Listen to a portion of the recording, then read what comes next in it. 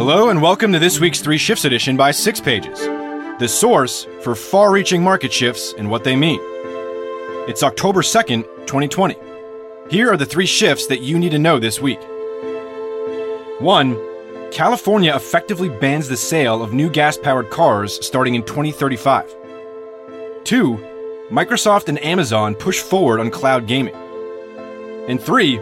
Regulators paint a clearer picture for cryptocurrencies.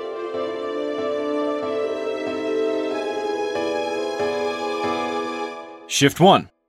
California effectively bans the sale of new gas-powered cars starting in 2035.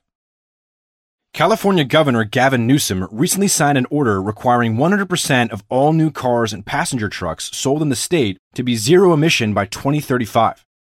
The order will effectively ban the sale of new internal combustion vehicles, i.e. gasoline and diesel-powered, though it will not prevent Californians from owning gas-powered cars or transacting on the used car market. The order also mandates that, where feasible, operations of medium and heavy-duty vehicles, for example commercial trucks and construction vehicles, should also be 100% zero emission by 2045. The California Air Resources Board is tasked with developing these regulations, as well as coordinating with other state agencies on strategies to achieve 100% zero emission in off-road vehicles and equipment operations. California, often a bellwether for national regulation, is the first U.S. state to commit to a full ban on traditional internal combustion vehicles. It is the largest car market in the U.S., with 1.9 million new passenger vehicles sold in 2019, representing over 11% of the U.S. market. The only at-scale production auto manufacturing plant in California belongs to Tesla, an electric vehicle company. The order, once implemented, is expected to achieve a 35% reduction in greenhouse gas emissions in the state. To reach these goals, the state will need to transition away from traditional gas stations and upgrade its electrical grid and charging infrastructure.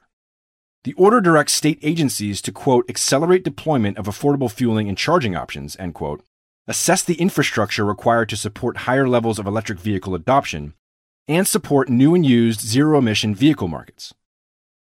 At least 17 countries have announced similar phase-outs. In Europe, 11 sovereign states and countries have planned phase-outs.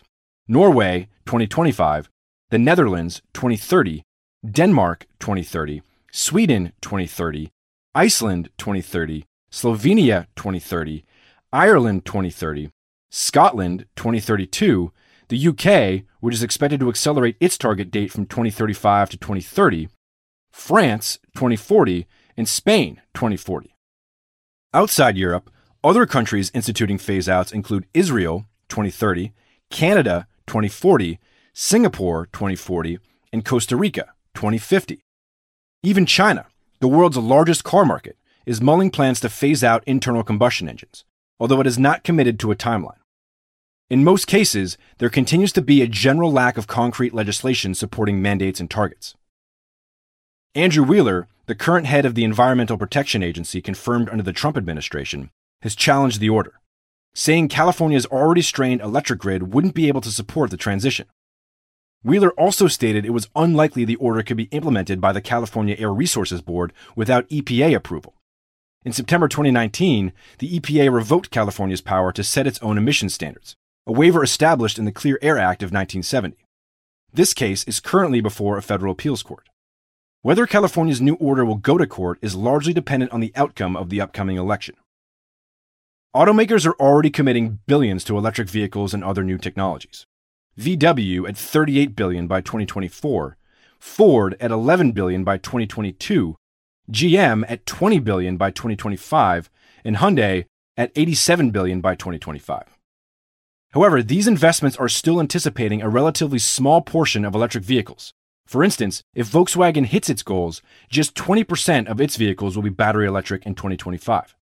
If bans on internal combustion vehicles are instituted and enforced more widely around the world, it will have sweeping implications for the automotive ecosystem, including automakers, which will have to reorganize their R&D investments in manufacturing, their suppliers, and the fueling and energy infrastructure.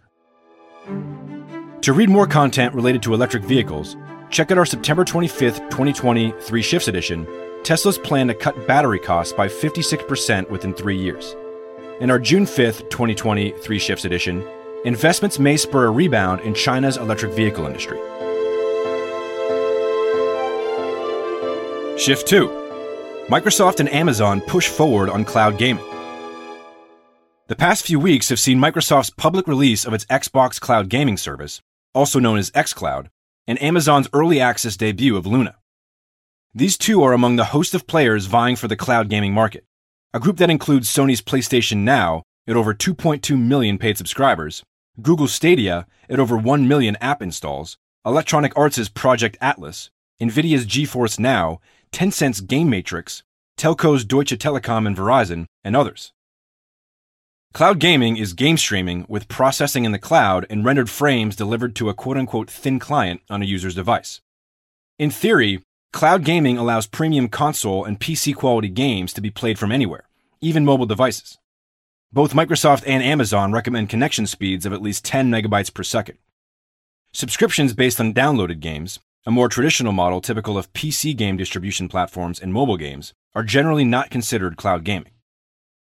Microsoft's xCloud has been anticipated since its announcement in late 2018. On September 15th, it launched in 22 countries as Xbox Cloud Gaming. The service is bundled into the $14.99 per month Ultimate tier of the Xbox Game Pass subscription, which offers unlimited access to over 170 high-quality games. Xbox Game Pass has seen a 50% increase in subscribers over the past 6 months, reaching over 15 million monthly subscribers. Microsoft also plans to add EA Play, formerly EA Access, which represents another 60-plus titles, to Xbox Game Pass for no extra charge. It is also adding more exclusive games through its recent $7.5 billion acquisition of video game holding company ZeniMax Media, which will expand the number of studios under Microsoft's umbrella from 15 to 23. Subscribers can stream games on Android devices and play using compatible controllers. xCloud on Facebook Gaming is also expected. Notably absent, however, is availability on the iPhone and iPad. Apple indicated in August 2020 that cloud gaming services violated App Store guidelines. It only recently relented, allowing developers to submit games as separate apps that can be streamed via a quote-unquote catalog app. Apart from xCloud, Microsoft also updated its Xbox iOS app to enable remote play streaming from a user's Xbox One console to their iPhone, though only for games the user has on their console. A week after xCloud's launch, Amazon announced early access to its long-rumored cloud gaming service Luna. It will launch with over 100 games through 2 channels that users can subscribe to, Luna Plus for $5.99 per month and Ubisoft. Users can stream on a PC, Mac, Fire TV, or, notably, through web apps on the iPhone or iPad, which circumvent App Store rules and Apple's cut of sales. Android is also under development. Luna is integrated with Amazon services such as live streaming platform Twitch and voice assistant Alexa on Amazon's Luna controller. The cloud gaming market, driven by the pandemic and 5G, is expected to reach $585 million in 2020, with analyst projections of $4.8 billion by 2023. It's no coincidence that cloud players and game publishers are the frontrunners. They own the scarce, expensive assets needed.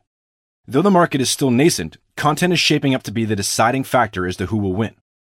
Google Stadia, which launched in November 2019 with promising technology, has underwhelmed in adoption, in part because Google has struggled to lure developers. Latency is also a big deal. Gaming is experience-driven, and delays have a significant impact.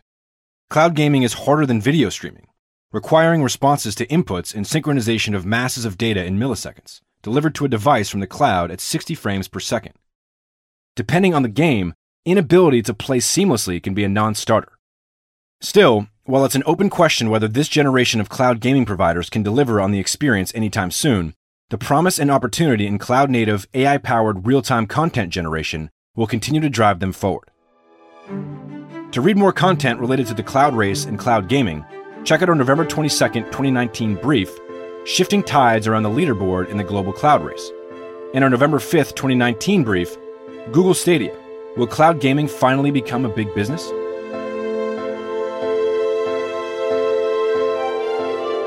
Shift 3.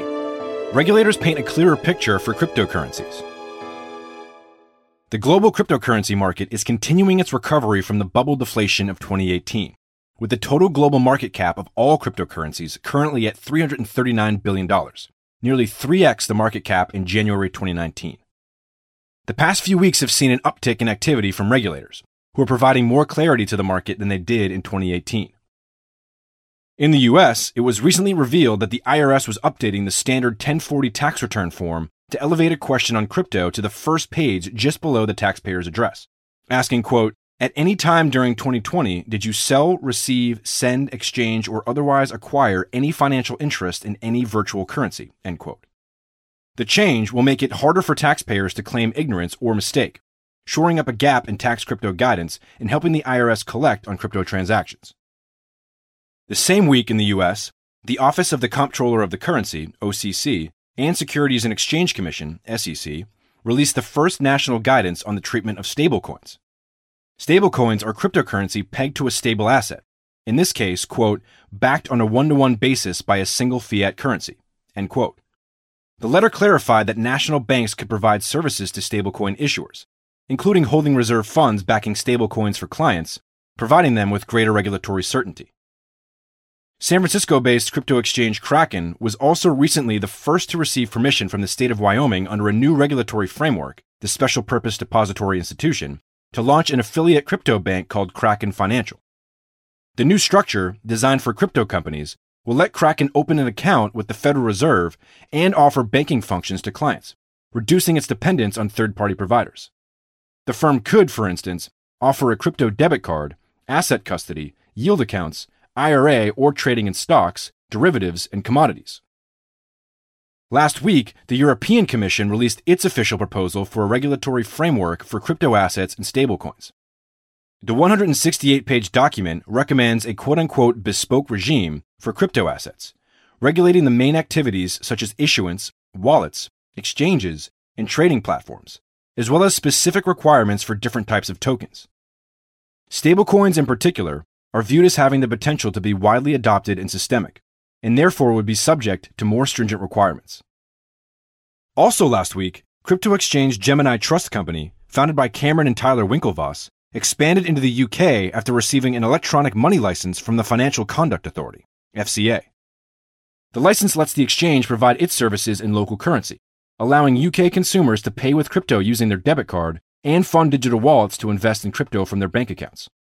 The FCA has registered only 2 other crypto asset firms under its new anti-money laundering regime so far: crypto exchange Archax in August 2020 and crypto bank Ziglu in September 2020.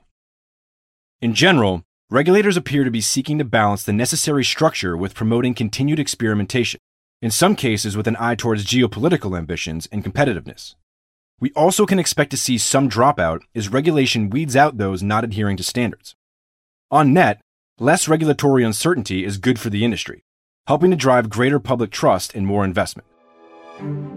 To read more content related to digital currencies and innovation in banking, check out our March 6, 2020 brief, Digital Yuan, e-Krona, and other national digital currencies, and our February 7, 2020 brief, Visa's $5.3 billion bet on Plaid and the pathway to open banking.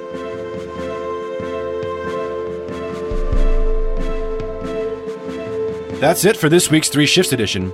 If you'd like to read more content and you're not already subscribed, head to sixpages.com to sign up for free summaries of our deeply researched briefs in the 3 Shifts edition straight to your inbox. Keep an eye out for our upcoming brief on telemedicine and doctors on demand, and talk to you again on next week's 3 Shifts edition.